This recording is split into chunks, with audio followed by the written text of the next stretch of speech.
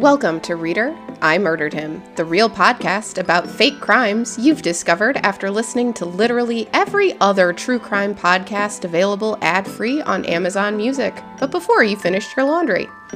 I'm thrilled to be part of your temptation bundling today. And don't forget, there's no need to iron t-shirts. That's what the permanent press setting on the dryer is for. If you've been following this podcast for a while, you'll know that today's episode was supposed to air last week, but I got sick. Normally, my immune system is pretty much like steel because I've got preschoolers who are experts at going out into the known world and bringing back every virus known to mankind, and I'm sure a few original ones that only exist in the communal crayon bin at school. But this round just knocked me out. And I got the whole deal. Fever, chills, severe fatigue, sinus pain. I even lost my sense of taste for a couple weeks, which really sucked because I was the one who had to cook Easter dinner. And I hadn't even been able to enjoy the best part, which is obviously cold ham and cheese sandwiches with Easter candy at midnight after the kids are in bed. I even got the sweet tart jelly beans, which are objectively the best type of jelly beans. Anyway. I'm feeling well enough to get back to work and might turn the missing episode into a bonus episode later this year, or I might just skip it. Basically, just anarchy over here right now. But none of that matters to you, because I'm back this week with a case I know you're going to love. And speaking of anarchy, this week we are going to look at a different kind of criminal case. One that has multiple people serving prison sentences and years worth of headlines attached to it. A case where the convicted might argue their victims either had it coming or were sacrificed for the greater good. Because that's really what today's case is all about. Finding that line between protest and terrorism and weighing the cost of lives saved against lives taken.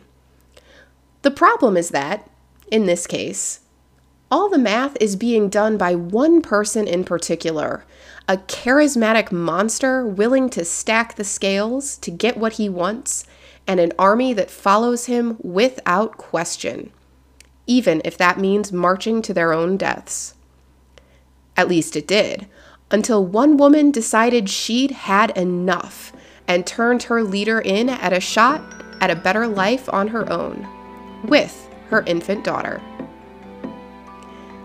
I'm your host, Risa P., and this is the story of Nick Harp and his cult, the Army of the Changing World.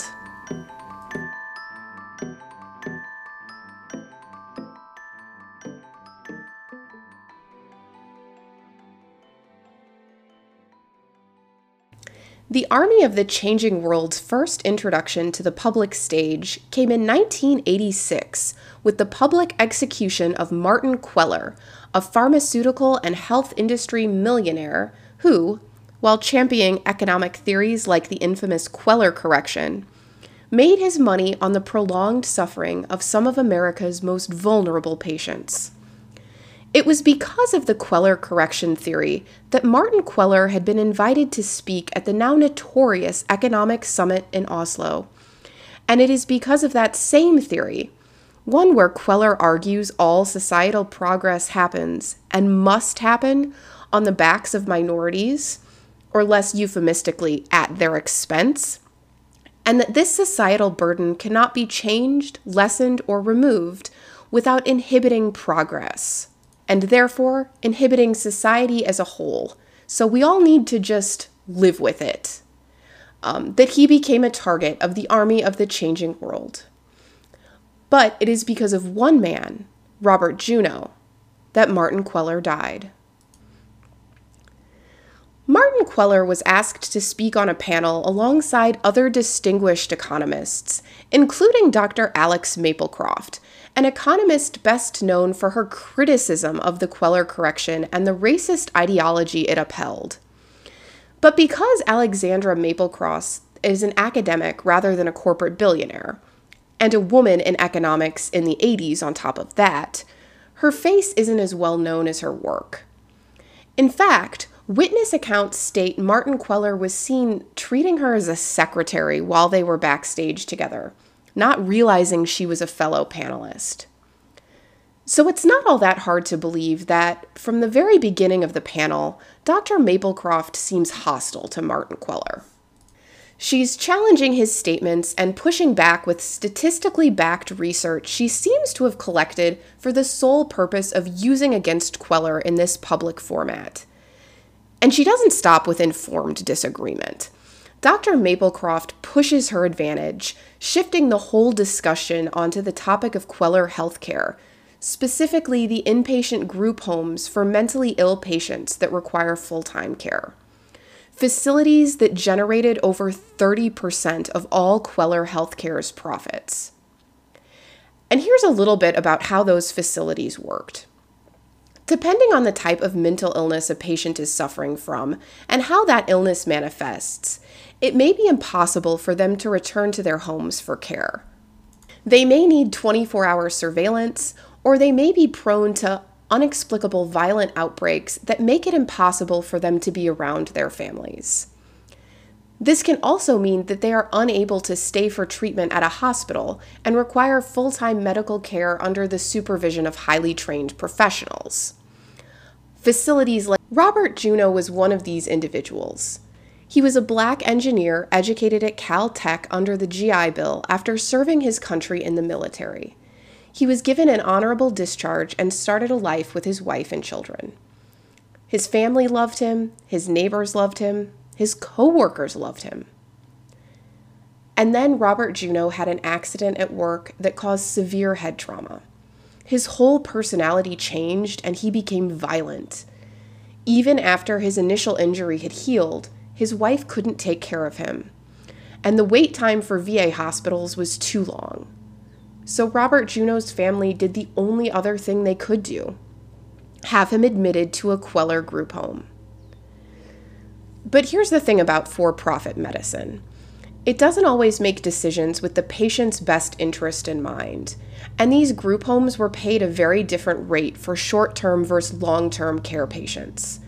And this meant there was an incentive for the group homes to keep patients for the longest amount of time that constituted a short stay, discharge them, and then wait for the patient or patient's family to try and have them readmitted. So even though Robert Juneau needed long-term care and had a history of physical violence, he was cycled through 6 different Queller group homes on this system. And after his 6th stay, he returned to his home only to suffer a severe mental break where he murdered his children, attempted to murder his wife, and then turned the gun on himself. After recovering from her own injuries, Laura Juneau had to go home and plan funerals for her husband and children. And in her grief, Laura Juneau decided that if Martin Queller hadn't been cold-hearted and greedy, her family would still be alive because her husband would be getting the treatment he needed instead of being shuffled around like a pawn in a game of health insurance premiums. And that is why Laura Juneau decided to impersonate Dr. Alex Maplecroft and get on the same stage as Martin Queller, where she leveled her accusations at him in person before pulling out a gun and shooting him in the chest before turning the gun on herself. Now, it seems like we could pretty easily write this incident off as the isolated actions of a woman driven insane by grief and with nothing to lose, owing to a terminal cancer diagnosis detectives uncovered during their investigation of this crime. And Laura does have a solid motive. She gave a speech about it before she murdered Martin Queller. But investigators still have a hard time believing she acted alone. One reason for this was how Laura Juneau could have pulled off her impersonation of Dr. Alex Maplecroft and smuggled a loaded gun into a secure location crawling with security. It's unlikely that a woman with Laura Juneau's limited resources could have organized that without at least some additional help. And then there's the matter of Dr. Alex Maplecroft herself, who hasn't been seen for days and, at this point in the crime, is presumed to have been abducted and being held in a secure location. Laura Juneau couldn't have pulled that off herself. But Nick Harp and the Army of the Changing World could have.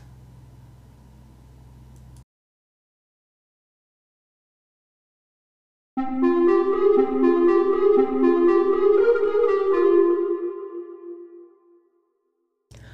you desperate for good mental health support, but don't feel comfortable sharing the details of your life with someone who has the freedom to move around in the world and do things like act on their responsibilities as a mandated reporter? Have you jumped to the extreme conclusion that the only way you can really be honest with your therapist is by abducting him and holding him in your basement, disclosing all your dark secrets while he disassociates and relives all the poor decisions that have led him to this point in his life? Void Space is here to tell you that this isn't your only option. Utilizing the best AI chatbots on the market, Void Space Unlimited Texting gives you access to the conscience nature never bothered to give you. With human-like responses, our AI therapists will never tell you your behavior is appalling or threaten to call the police as soon as they figure out how to escape from the walkout basement in your mom's house. They just listen. Void Space, for when your compulsions have you on the fast track to a starring role in a true crime documentary that would not make your mother proud.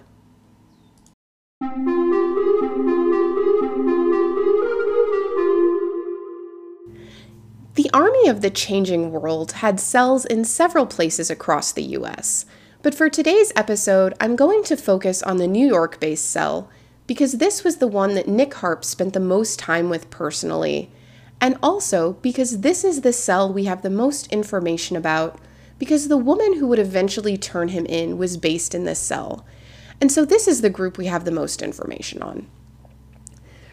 Relying heavily on this informant's testimony, we know that the shooting in Oslo was the Army's first real act of terrorism as a militant group.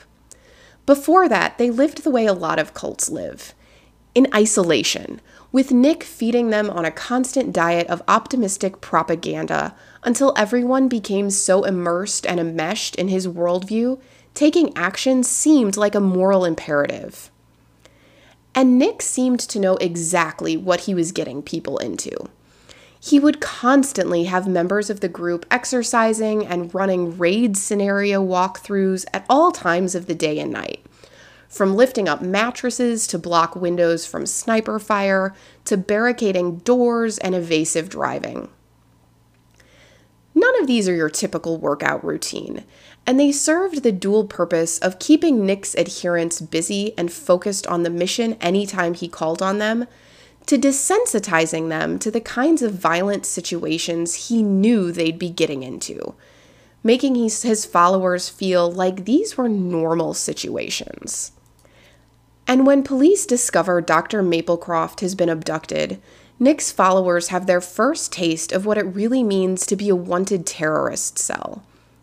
The house they're holding Dr. Maplecroft in is raided, and they're forced to use all their training to escape. They travel across a ladder extended across second-floor windows into an abandoned building and through service tunnels into a fully loaded and waiting getaway van. But in the fray, Dr. Maplecroft is killed, along with a member of the Army. This makes what they're doing more real for the other members of the Army, who hadn't intended for anyone innocent to die. Until this point, things had been very specifically targeted on Martin Queller and the Queller family businesses. Crimes the Army considered as good as victimless because of all the terrible, but technically legal, things Queller was engaged in. Things the Army knew about in intimate detail because two of its members, Jane and Andrew, are Quellers themselves. Jane Queller first met Nick Harp when Andrew brought his new friend home from college. But at the time, neither boy was interested in becoming a political dissident. Nick was passionate about everything, constantly flitting from idea to invention to enterprise, with enough passion to sweep up everyone in his wake before moving on to other ideas.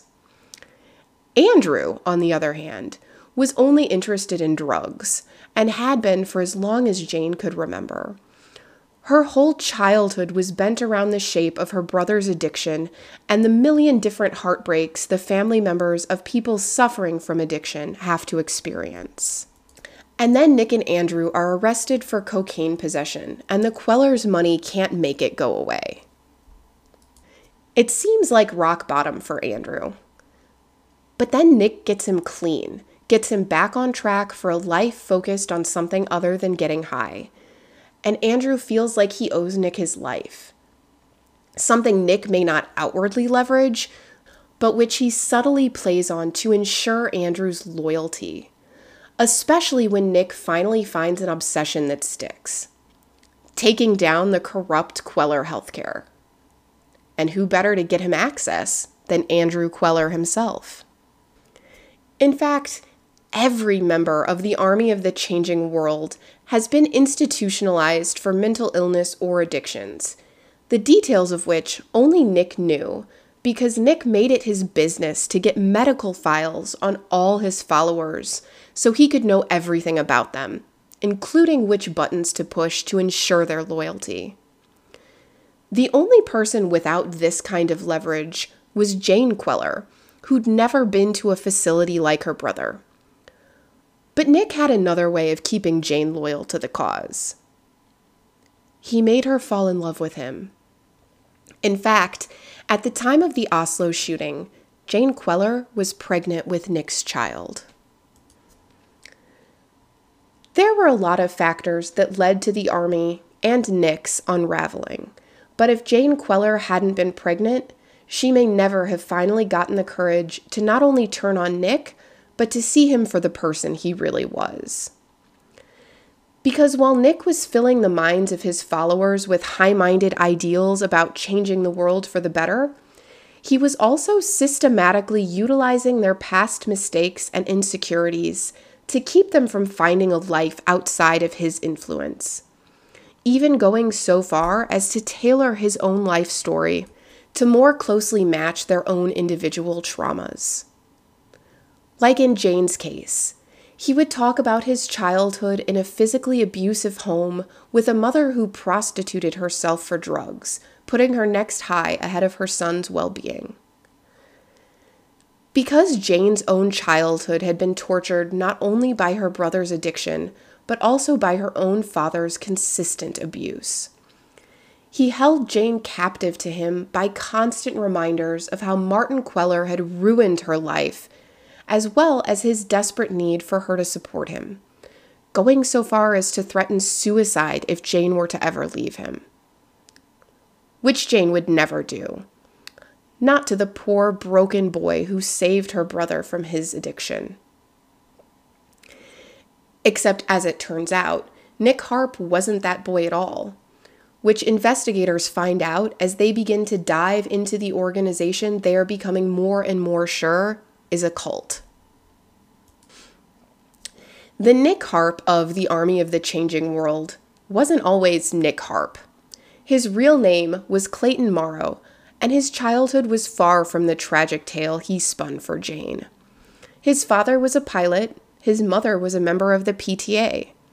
Clayton Morrow was one of 5 children, and while his childhood wasn't perfect, it was a far cry from the one he'd shared. The real Nick Harp did go to Stanford, but was a heroin addict who overdosed after buying drugs from his dealer, Clayton Morrow. Clayton stole Nick's life story, his name, and then set off to make himself infamous. The Army of the Changing World has 2 targets after shooting Martin Queller. One was the Mercantile Exchange in Chicago, and the other a similar spot in New York City.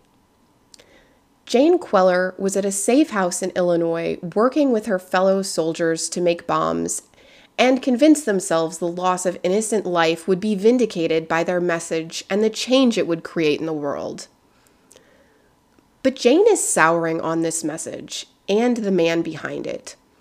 She isn't sure she wants her baby growing up under Nick's influence, and she's remembering things Nick claimed to have done for her own good that no longer sit right in her mind. Like beating her and then taking pictures of her battered and bruised body to get her brother to agree to ruin her father, claiming Martin was the one who left those bruises on Jane. Or how Nick refused to tell her that her brother Andrew was dying of AIDS because he didn't want Jane distracted from their mission. So Jane stands up to Nick, knowing it means she and her baby will need to give up everything and run where he won't be able to find them. So Jane Queller goes to the police and makes a deal. She's not in time to stop the Chicago attack, but the planned attack in New York never happens. Clayton Morrow and the other members of the army are arrested. Andrew dies from his disease, but not alone in a safe house, in a hospital surrounded by medical professionals and his sister nearby. And then Jane Queller disappears, with rumors placing her and her baby in witness protection, where they could lead lives far away from the influence of Clayton Morrow. At least for a while.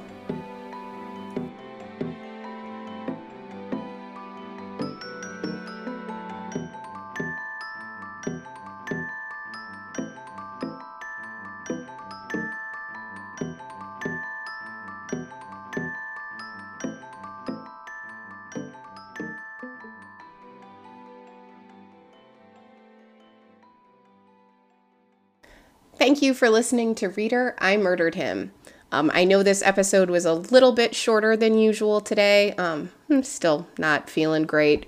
But if you want more details about the Army of the Changing World, or the whole story of what happens to Jane Queller and her daughter in witness protection, check out Pieces of Her by Karen Slaughter.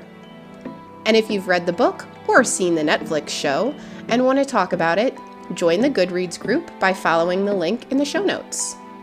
If you want to get in touch with me personally, send an email to readerimurderedhimpod@gmail.com. Thank you so much for listening, and don't forget to come back next week for another episode of Reader, I Murdered Him.